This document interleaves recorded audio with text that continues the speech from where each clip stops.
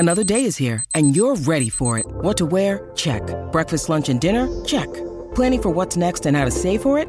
That's where Bank of America can help. For your financial to-dos, Bank of America has experts ready to help get you closer to your goals. Get started at one of our local financial centers or 24/7 in our mobile banking app. Find a location near you at bankofamerica.com/talktous. What would you like the power to do? Mobile banking requires downloading the app and is only available for select devices. Message and data rates may apply. Bank of America N.A., member FDIC. When you need mealtime inspiration, it's worth shopping Kroger, where you'll find over 30,000 mouth-watering choices that excite your inner foodie. And no matter what tasty choice you make, you'll enjoy our everyday low prices, plus extra ways to save, like digital coupons worth over $600 each week. You can also save up to $1 off per gallon at the pump with fuel points. More savings and more inspiring flavors make shopping Kroger worth it every time. Kroger, fresh for everyone. Fuel restrictions apply. Full of frustration. Full of despair. From years of hurt, disappointment, and relegation. Two British football fans have had enough. Canary bird Elliot Holman and Wanderer Henry Hewitt are in search of glory, pride, passion, in search of silverware. And they found Major League Soccer. Welcome to the MLS UK show. I'm Henry Hewitt, once again without my right-hand man, Elliot Holman, who is still on his honeymoon in Bali. And to be honest, going off the photos on his Instagram, I'd be very surprised whether he actually does come back or not. But hey, until we find out whether he does, let's continue with our month of interviews here on the MLS UK show. Throughout August, we are speaking to some of the biggest names in MLS. Last time out, we heard from Danny Higginbottom. That was a two-part interview where he talks about moving over to the States to cover MLS, his time in the EPL, and being managed by Sir Alex Ferguson as well. So it's well worth checking that out. Go back on your podcast provider, go back on YouTube, and watch that after you've watched this episode, of course. We've hopefully got another interview next week, but for now, we're going to be speaking to, well, someone who needs no introduction, especially amongst MLS fans, Andrew Wiebe. You know him from the Extra Time podcast through MLS. He writes at MLSsoccer.com. He does Twitter Spaces with Charlie Davis about power rankings. He's been a legend in the MLS field for over 10 years. So I'm going to be picking his brains about how his early life in soccer, how he got to love the sport, working for MLS, and his thoughts on MLS right now. But before that, I just need to give a massive shout out to our sponsors, soccer90.com. They're the best place to get your MLS jerseys, MLS, well, extra stuff as well. They're based out of Dallas at FC Dallas' stadium. They also do Liga MX, EPL, La Liga shirts, PSG shirts as well, and international stuff ahead of the World Cup. Once you go to soccer90.com, once you discover all the many things and what you want to put in your basket, at the checkout, in the discount code, type in MLS UK and you'll get an extra 20% off as well. So it's well worth doing. That's thanks from us and soccer90.com. But for now, it's time to hear from a legend in MLS broadcasting. Here's what happened when I spoke to Andrew Wiebe. The MLS UK show. Live from New York, New York. Andrew Wiebe is on the show. How are you, Andrew? Yeah, I'm doing well. It's so funny. Like when you say that, I can feel it in my gut, but I also know now that I'm not in New York, New York, obviously in Kansas City, Missouri, but we've held on to it because it's just, you know, it's the iconic open from the show. It was my attempt to follow up the Nick Fershaw years of Extra Time for those of you that have listened to the show for what is now more than a decade. And he had his greetings and welcome. And when I was a panelist, I guess you would call it, and not hosting the show, I was always like, man, if I ever host this thing, how am I going to follow that up? I have to have something. So yeah, I'm not in New York anymore, but maybe someday in the near future. But it's great to be here. Great to be on the other side of the microphone.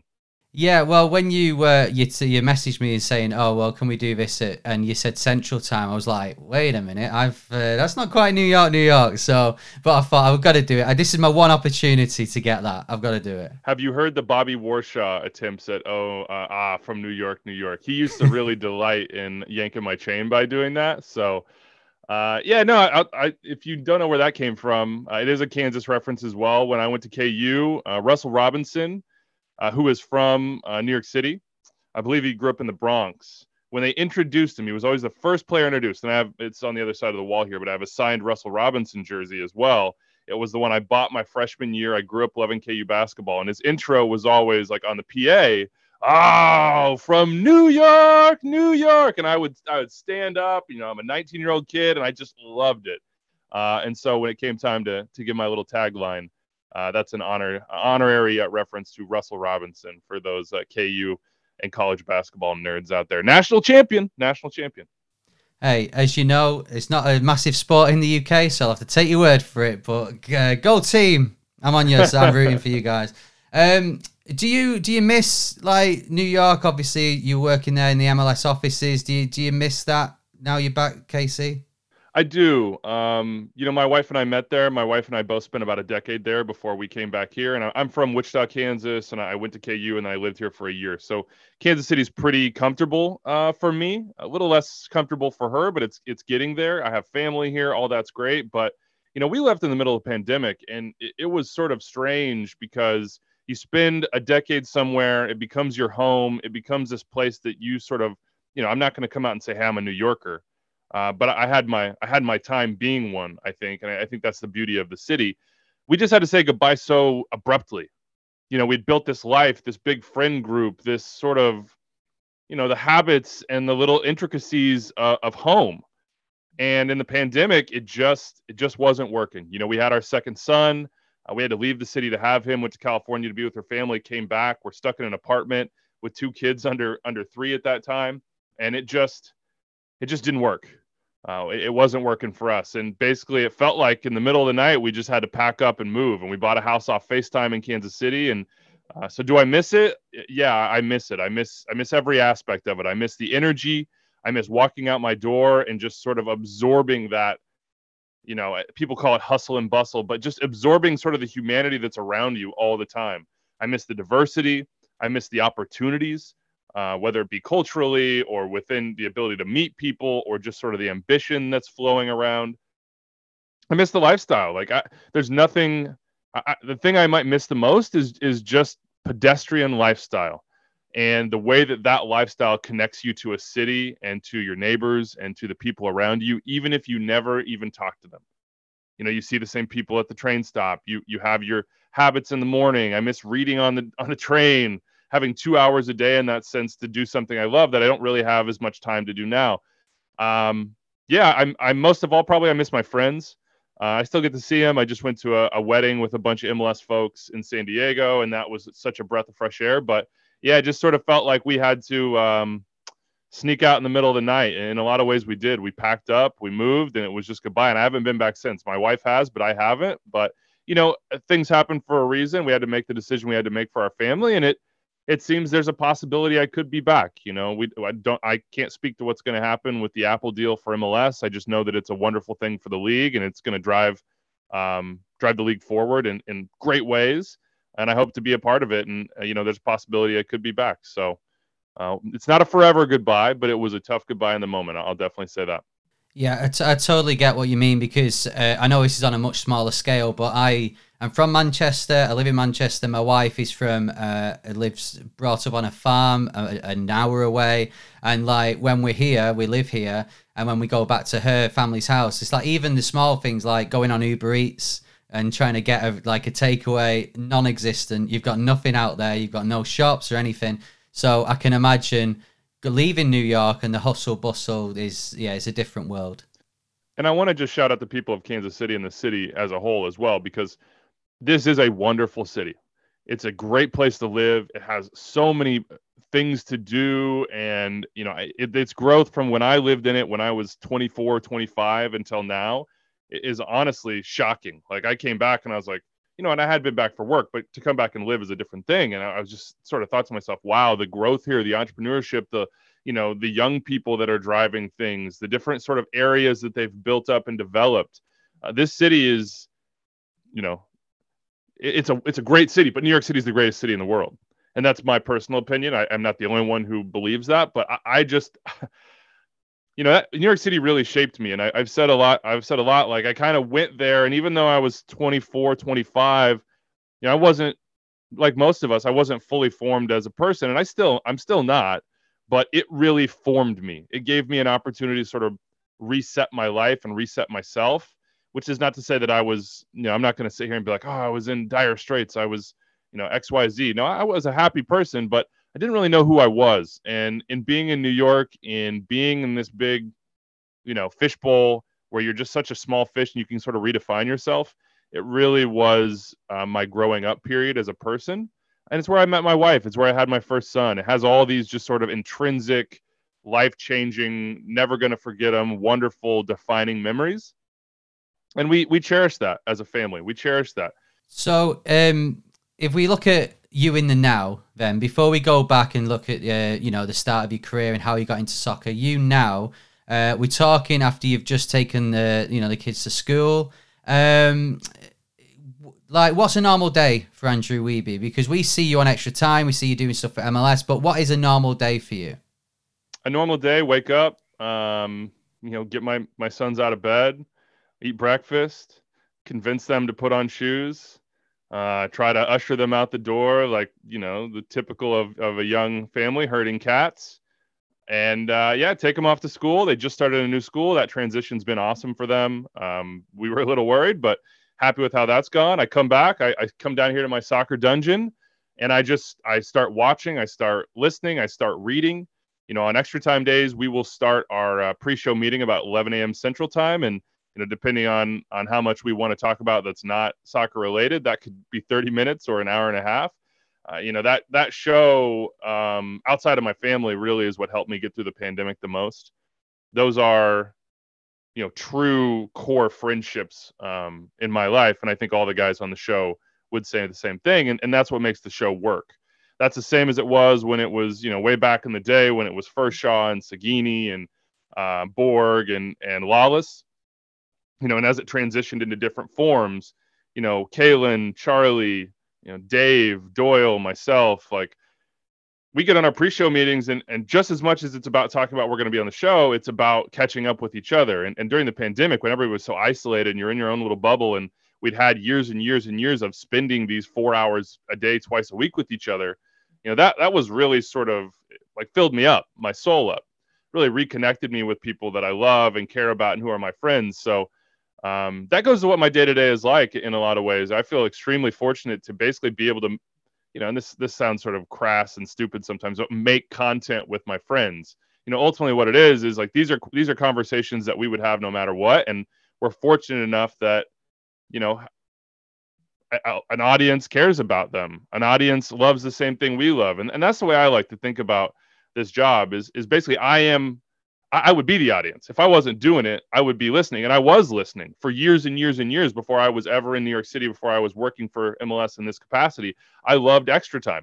I would go back and listen to the entire catalog at work when I was a young professional. And I'd be like, all right, I'm going to listen to these shows from literally 4 years ago. And I'd be cackling at my desk. So yeah, I wake up, I do a ton of research. I have a bunch of Google sort of like news alerts that pull in, anything about this, that, or the other. I have a huge Twitter following that I monitor. MLS Reddit is my right-hand man, so to speak. I just ingest as much MLS content as I can, watch interviews, watch games, go back into the different tools we have that are provided to us in our job capacity, whether it be, I can go in and search every touch in the final third for Brandon Vasquez. So if we're going to talk about him, I'll go watch stuff like that. And I just, I try to prepare the best way I can. And then, we have a Google Doc that's constantly being updated with, hey, here's a topic we should talk about. Here's something I saw. Here's a link. We jump on that pre-show meeting. We talk through it all.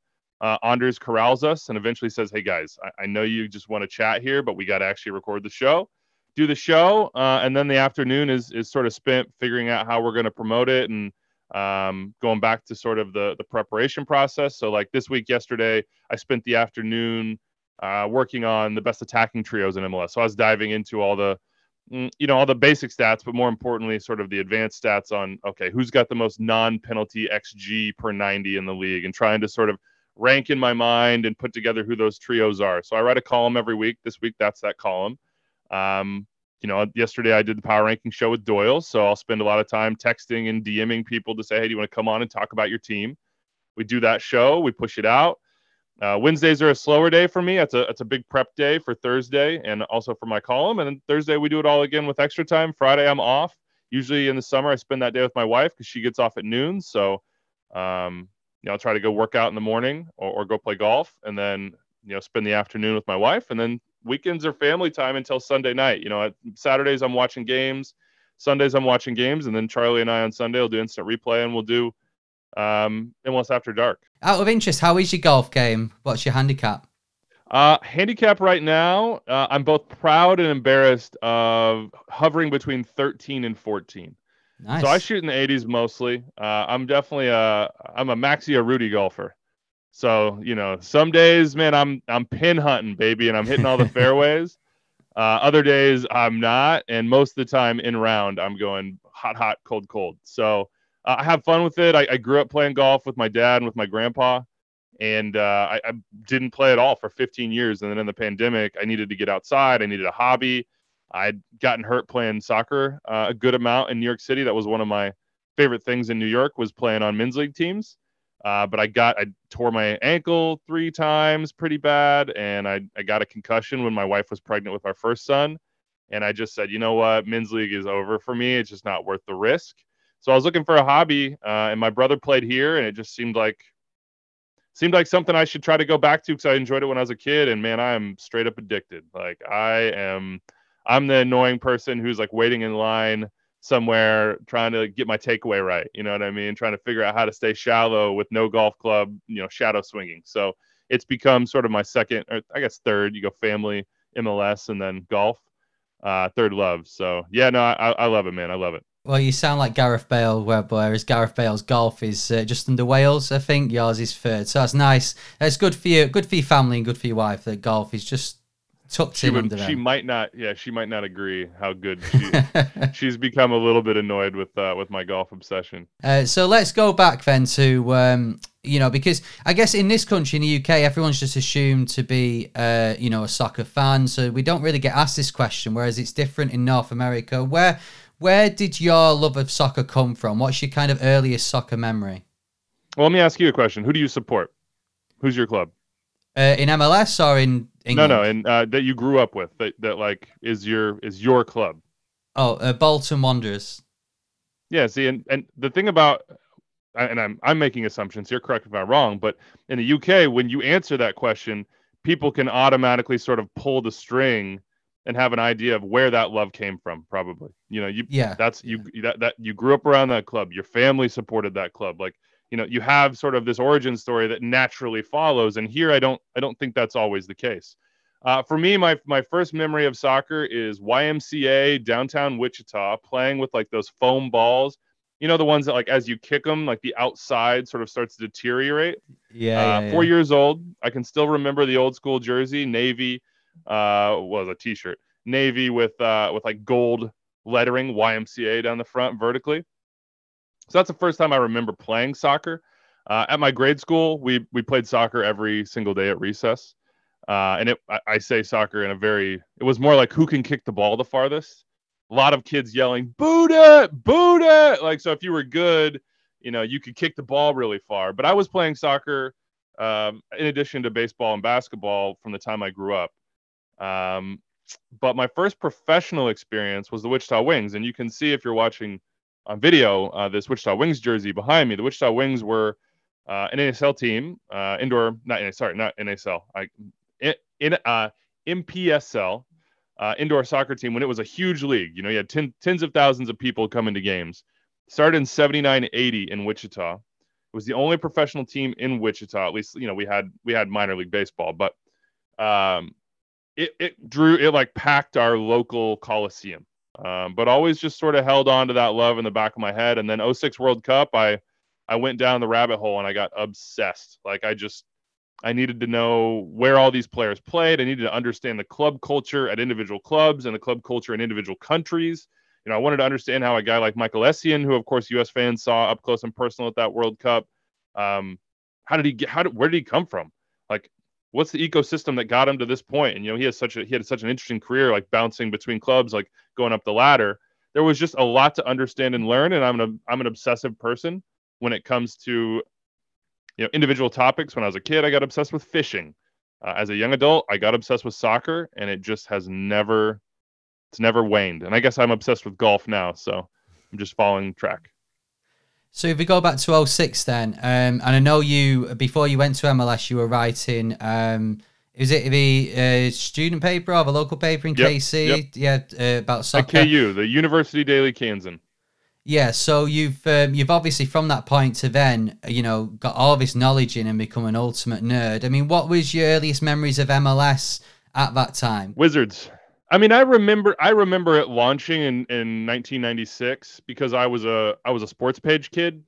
That doesn't exist in the same way today that it did then. I mean, back then we didn't have the internet, and if it was there, but I didn't have easy access to it.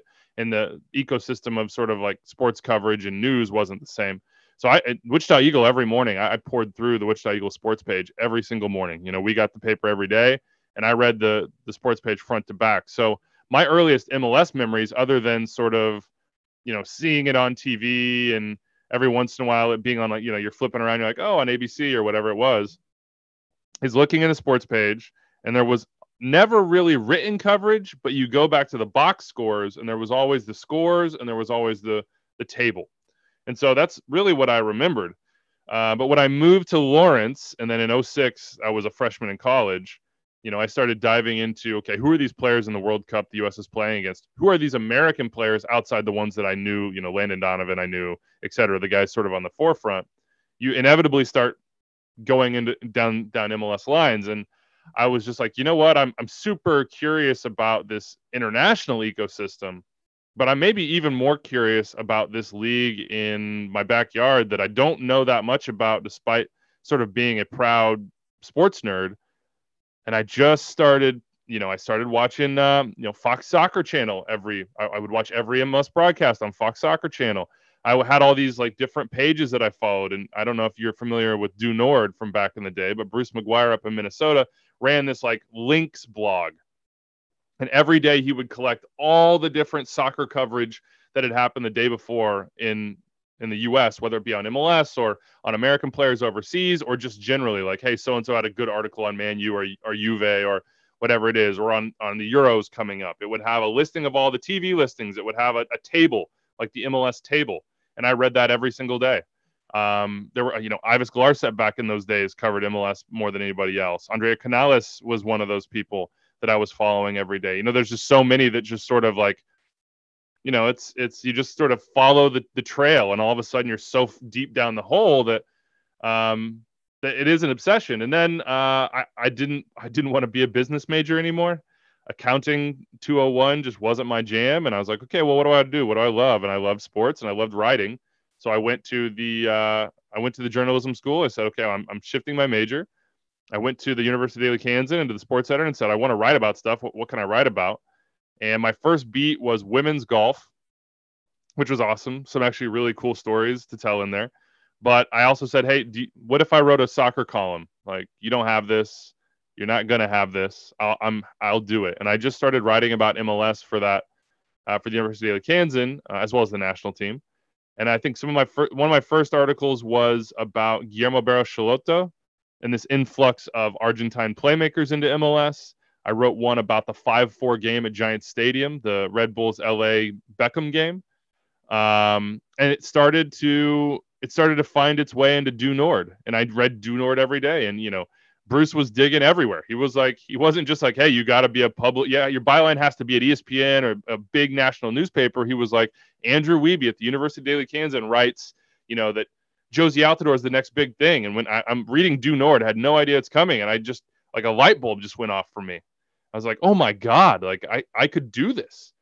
And I see Bruce, and I saw him at the All-Star game, and I always tell him, man, like, it's a very likely I wouldn't be doing this professionally if it wasn't for you sort of having that little bit of a nudge along the track and like legitimacy. And I just kept going. I wrote a Kansas City blog for free in college because I couldn't get an internship. KCfootball.blogspot.com. And I would drive to that's back when in the first, in that recession around '08, I would drive to the training ground. And I remember just all my money, I was broke. I was a college student, all my money going to gas. But I tried to cover them as well as I could because I couldn't get an internship. And I was like, well, I'm not going to waste my summer. And I know what I want to do. I want to cover MLS. I just kept sort of chipping away. And, here we are.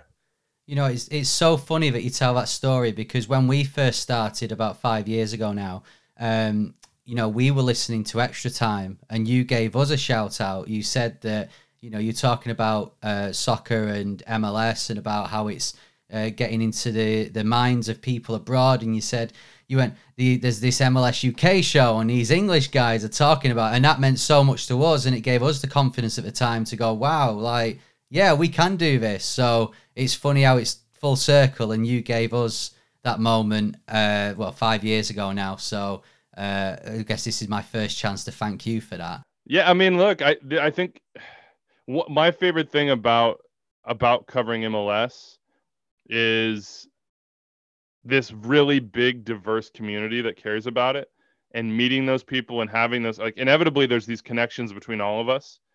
And having those moments where I go see Bruce and I'm like, Bruce, you didn't know, but this, and this moment here is like, yeah, man, wow, that's awesome. I'm so happy that even just that little thing was able to give you guys the validation and the confidence to say, yeah, this is, we enjoy doing this. We like talking about this together. We like watching the league, but let's make this thing bigger. And it's just only getting bigger. And I'm sure you feel like you have a little skin in the game, right? Like, you've been around for a while. You've cared about for a while. Like, we think about it in terms of the United States and growing it here. And you're thinking about, I'm sure, in some ways of like spreading some of that interest and some of that love in the UK. And I'm sure you meet people in the UK that are like, hey, I've been listening to your show. That helped me get into MLS. Yeah, exactly. And this is the thing in the UK is that, as you can imagine, people are thinking, well, we've got the Premier League. Why would we look at not only the MLS, but La Liga, Bundesliga, these established leagues? People are like, well, we don't need to bother with that because we've got the greatest league on the planet. Yeah, for me, with MLS, I think, no, it's not in competition with the Premier League, and it's the perfect league because, let's face it, you've got a whole day of watching English soccer, English football, and then if you're not tired of it, which most of us aren't, come 8, 9, 10 o'clock in the evening, you've got MLS, and MLS is starting until the early hours of the morning. So it's a perfect league to run alongside the Premier League, and we are finding more and more people. I mean, obviously, I'd love to say that it's we're putting it out there and we're sending it to the masses, but I think the likes of Gareth Bale and Wayne Rooney are doing a better job at that than we are. But even with them going over, and hopefully now we can get some younger players going over as well. Hopefully it can open it up to the masses here in the UK. It actually gets me on to my next question. Bearing in mind you've been working with MLS for about over 10 years now, where we are right now, how does it compare to back then? Unrecognizable. Just completely, like it's like a fever dream, man. It's the amount there's more than 10 clubs that have been added in that time. There's more than 10 soccer specific stadiums that have been added in that time. The level at which MLS is able to export talent and import talent is, I covered a big press conference in Kansas City when I was covering them when they signed Jefferson from Brazil, who was a literal nobody in Brazil, as a designated player. Like, just think, like, the idea that multiple MLS teams would be making $10 million moves in a transfer window, let alone that one would be making that move, just absolutely foreign concept at that time. The growth that this league has undergone in a decade it's shocking. It's absurd. And it's something I think the entire world is taking notice of. Certainly Liga MX is. You hear Mikel Arreola talk about like the growth curve and just the pace at which this league is improving and investing. I mean, it's unrecognizable. And I also point to the fan culture around it as well. We had some great fan groups from the very start in this league from 96 on. But I think throughout the league, it takes time to build community. I think every team is starting to sort of, at least on the fan side, understand a little bit better who they are. And those communities just keep growing. And those communities are going to be what ultimately sustains this league long term. Like, the investment from the owners is so important. No, I'm never going to discount that. That's fundamental to the growth of the league. But ultimately, you need people to care, and you need people to make it an important part of their life, of their habits, of their friend groups. Make it a core part of what they enjoy outside of family, friends, and professional, and that you hope there's some overlap there. There's a ton of people that their friends are other people in the supporters group. They maybe met their spouse through this game. And those are the moments where I'm like, okay, well, that is soccer making it in America. The transfer fees, the stadiums, all that stuff. To me, those are all important tools to ultimately build this community so that, when my sons are adults, like, it's just very normal that there would be, hey, you go to your people at work, you're like, hey, you're going to watch the Sporting KC game. Where are you going to watch it on Saturday? Hey, I know all these different people that are season ticket holders. Hey, when I talk about the star of the team to anybody in a city, they know. Like, that's not a mystery to them. They're like, oh yeah, Johnny Russell, like, he's my guy. Like that. That's where we're building towards, and we have that in so many places now where it didn't exist 10 years ago. 10 years ago here, Kansas City Wizards, you could drive around the city for a week, you might see one or two logos. That's it. Like, maybe a bumper sticker, maybe a random person with gear, but maybe not. And now with Sporting Kansas City, you drive around, it's everywhere. It's on cars, it's on hats, it's on shirts. I go to my kids' daycare and, like, I walk in and that kid's got a Sporting KC shirt on, and all their parents are season ticket holders. And it's not a mystery to anyone anymore. Not every city is like this, but in Kansas City, it's a vital part of the sporting fabric. People are real fans. They care about it. They want coverage of it. They watch the games. They go to the games. What happens in those games matters. And to me, that's what signifies the growth more than anything else. There are more people that care about it more deeply. And I consider it my job to grow that audience, to grow that group. And that's selfish because I'm part of the audience. I want, what I want is to be able to talk to people about that. I want to go to Minnesota and have a live show and buy beers for people and sit there and just talk about soccer with them. Those are my people. Like that. They are me. I am them. We're the same. I want it to feel the same as if you were to, in Kansas City, talk about NFL with somebody, and everybody's a Chiefs fan, and everybody cares about what happened, and everybody's waiting for that first game, and everybody has plans on that Sunday. I'm going to go tailgate. We're going to this bar. We're having a party at our house. Like, that's what I want club soccer to be in this country. And below that, I want every kid that has ability and talent to have an opportunity to capitalize on that talent and to have a realistic dream to say, I can play professional soccer. I can be the best soccer player I can possibly be. And that's what we're building. So with that in mind then, and bearing in mind that obviously 2026 is coming up with a World Cup, where do you see soccer being in the States in another 10 years? I mean, I see it. I see the growth curve continuing. That's the most fun thing about this sport for me as far as professional side goes. I don't see there being like hey, here's the cap. Like, once you hit this, oh boy, you can't grow from there. Like, I think the sky is the limit. Like, we are in a lot of ways the ones that are behind as far as the culture goes, as far as the level of commitment and care from just everyday people goes. The rest of the world where you live, you mentioned it, like, it's just assumed. You're weird if you're not a soccer fan, football fan for you guys. That's weird, probably. People are like, oh, really? You're not. That's where we're going. And I think, for MLS, the people that care about us the most deeply and the most engaged tend to be younger people. And I think that's a good sign. You're starting to, reap the rewards of like 96 adopters and like longtime soccer fans, because there have been soccer fans in this country way before 1996. I mean, we're talking, people that were pulling this ship along 60s, 70s, 80s. Those people have got their kids into it. Their kids it's now become sort of this self-fulfilling chain.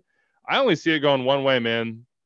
We're going to invest. We're going to have beautiful buildings to play it in. We're going to have beautiful training facilities. Our kids are going to have wonderful facilities to grow. Coaching is only getting better. The level of play and the level of player in the league is only going to get better. So if we're here right now and we've come from here, give us the 2026 World Cup. Give us, the demographics of our country that just, There's a huge group of people here that love soccer that maybe aren't as tuned into MLS as they can be. Give us all that. We're only it's going straight up, man. It's going straight up. And people might say, "Hey, you're biased." Yeah, I am biased because I love it, and I want everybody else to love it, and I can't understand why you wouldn't love it. But we're going up, man. We're going up. And even looking at the World Cup, even from me as a guy in the UK, and I know I'm biased because I'm into MLS, but I can't wait for the World Cup in 2026 because I know how good a job you guys will do. Everything's bigger in America. Everything's more, you put so much into everything. And we've got the biggest tournament in the world in soccer coming on your doorstep. So I'm so excited for it. I want to talk about MLS right now. You mentioned there about brilliant facilities to play in.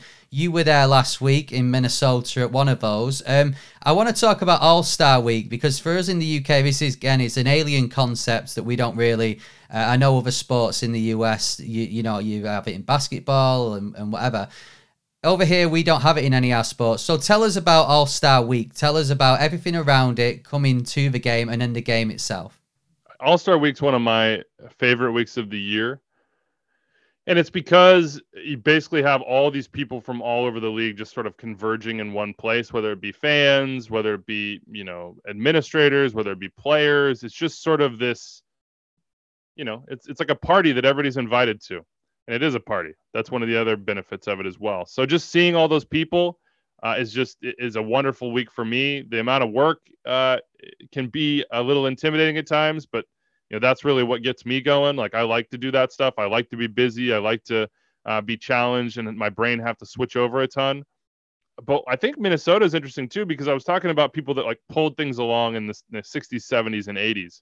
And I want to shout out specifically Buzz Lagos here. And if your listeners don't know who Buzz is, he's a guy that basically built youth soccer, and he built in a lot of ways like the current soccer culture and certainly the current professional soccer culture in Minnesota basically with his bare hands. You had the kicks way back in the day, but the kicks went away, and he sort of built this huge like youth camps to youth leagues, and then this elite team that included his son Manny and Amos McGee, who's now administrator with the team on the sporting side, and Tony Sane, who's an absolute just legend in MLS and Bundesliga and USMNT terms, and now giving so much back to that community. So they built all this. And so when I talked to Manny, who's now working for the team as well on the business side, and he walks into that stadium that is just freaking gorgeous and perfect and so well thought out and built for experiencing the game first.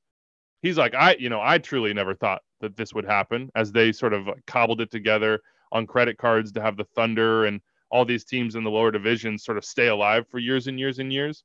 But I think that's the story of soccer in the U.S., is of these dedicated people who sacrificed and, worked through odds and just made it happen, now getting the reward. And Allianz Field and All-Star Week and this incredible soccer culture that's brewing and building and only getting bigger in the Twin Cities, that is their just reward. And I was at the first game ever in that stadium, and now to come back and be at this game and to talk to people and see people and understand what that team means to people.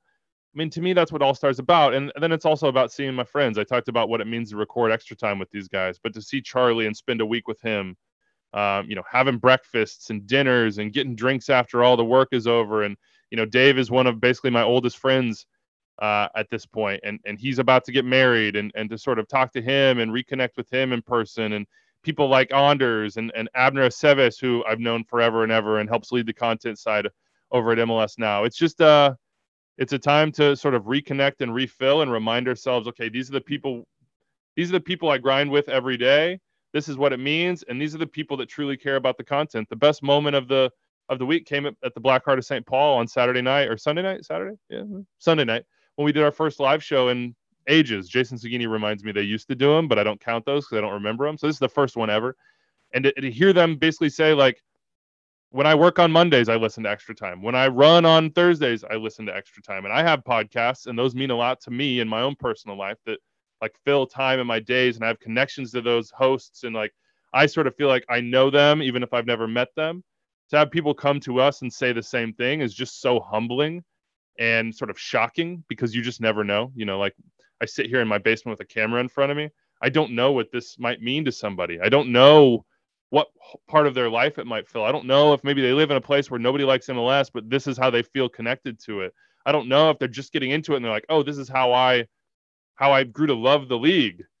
So to hear that and feel that and have those conversations and to share those moments and buy beers for those people, that's a long rambling way of saying it. It was an awesome week and I had a great time and I was exhausted for like 5 days afterwards, but I'm finally recharged. Yeah, it's definitely, for me and Elliot, it's definitely on our bucket list. It's something that we want to do, whether it be in DC next year or the year after or whenever. Ooh, DC, Wayne Rooney, the head coach. Well, there we go. He's going to be in charge, and obviously, if we get a media pass, we'll get to speak to him. So it's all there. It's all all signs are going to DC for us anyway.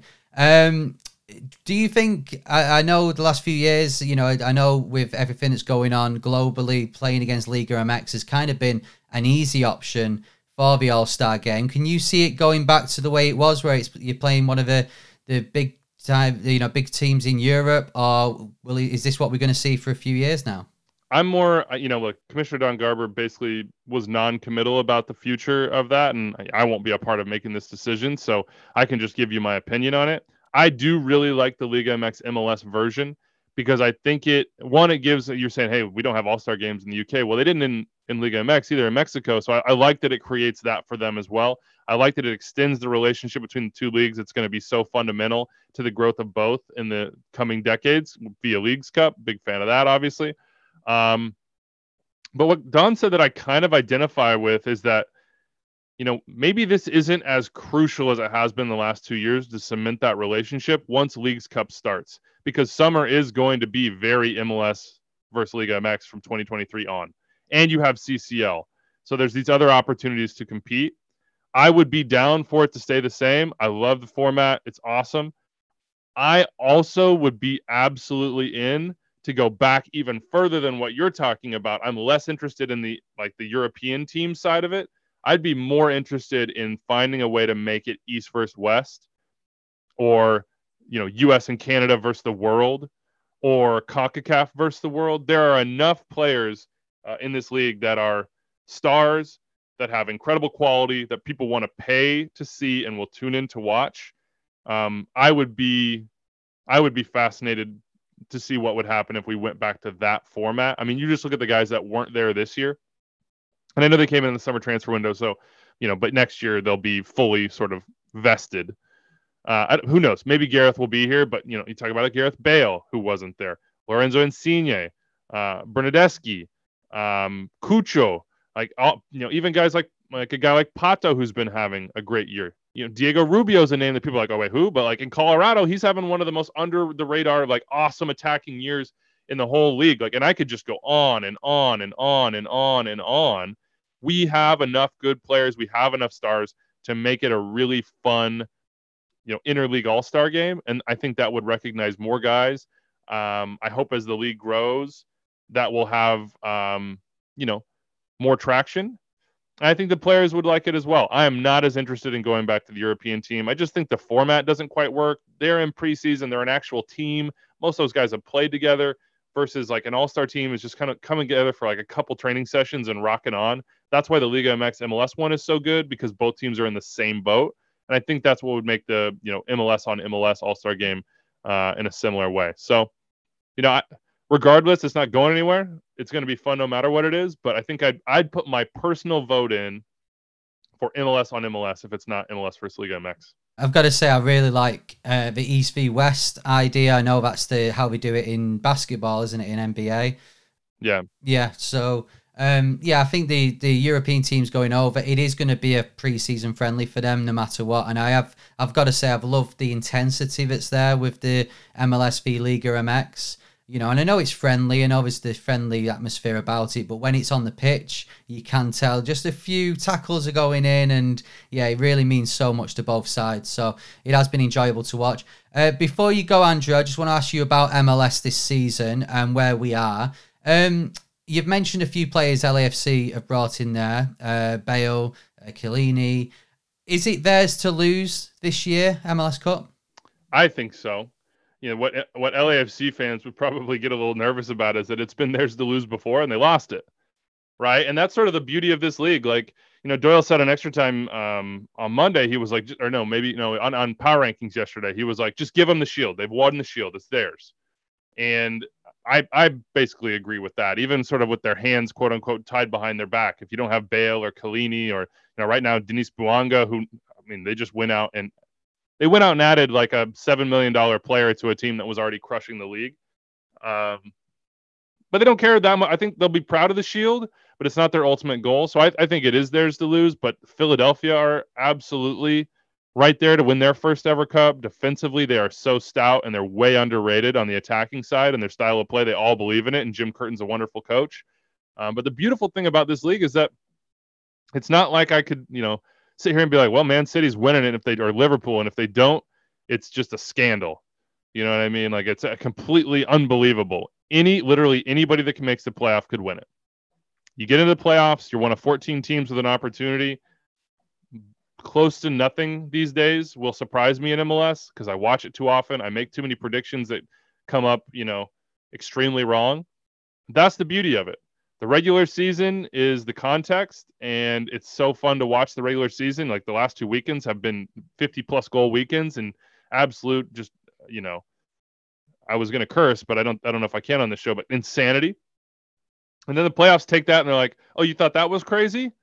Okay, let's ratchet up the stakes even more and let's see what happens. Let's put it in the blender and see what comes out on the other side. So I think it's LAFC's to lose. I would put Philly right behind them as sort of my 1-2.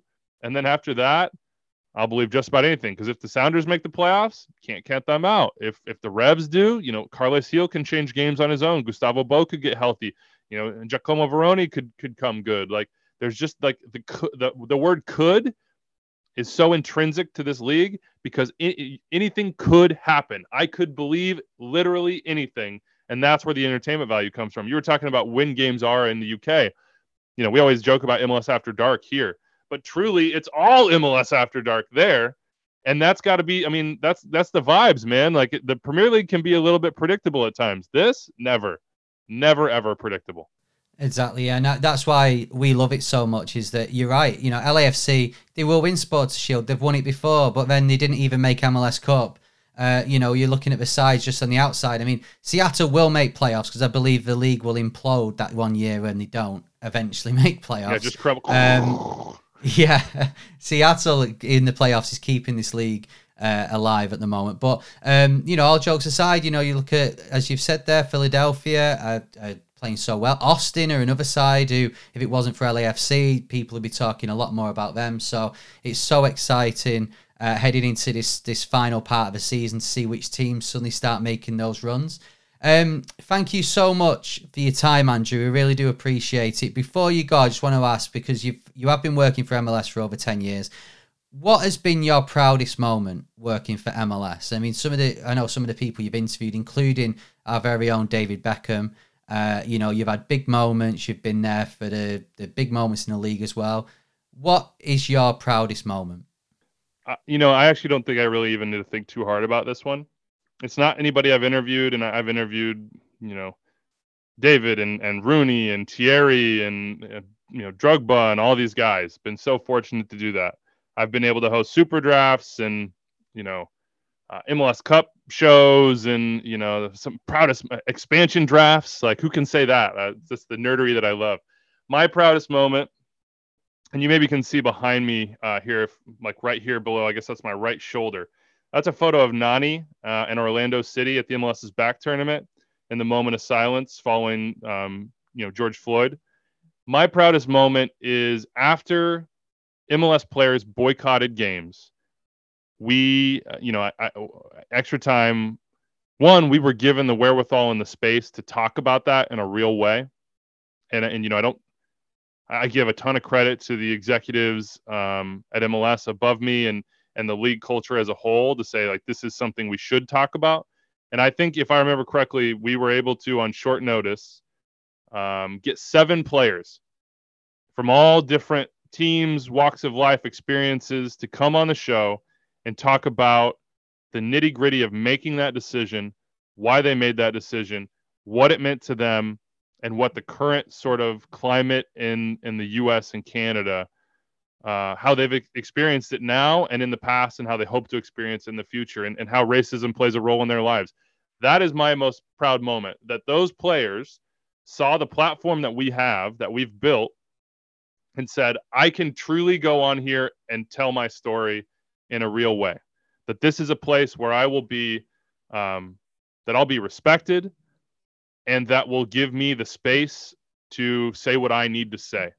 And to have those guys say yes to that and give their time to that and share sort of, some of the deepest core parts of themselves and of their anxieties and fears and worries and dreams and hopes on our show, that is by far my most proud moment at MLS. So that's actually a pretty easy answer for me.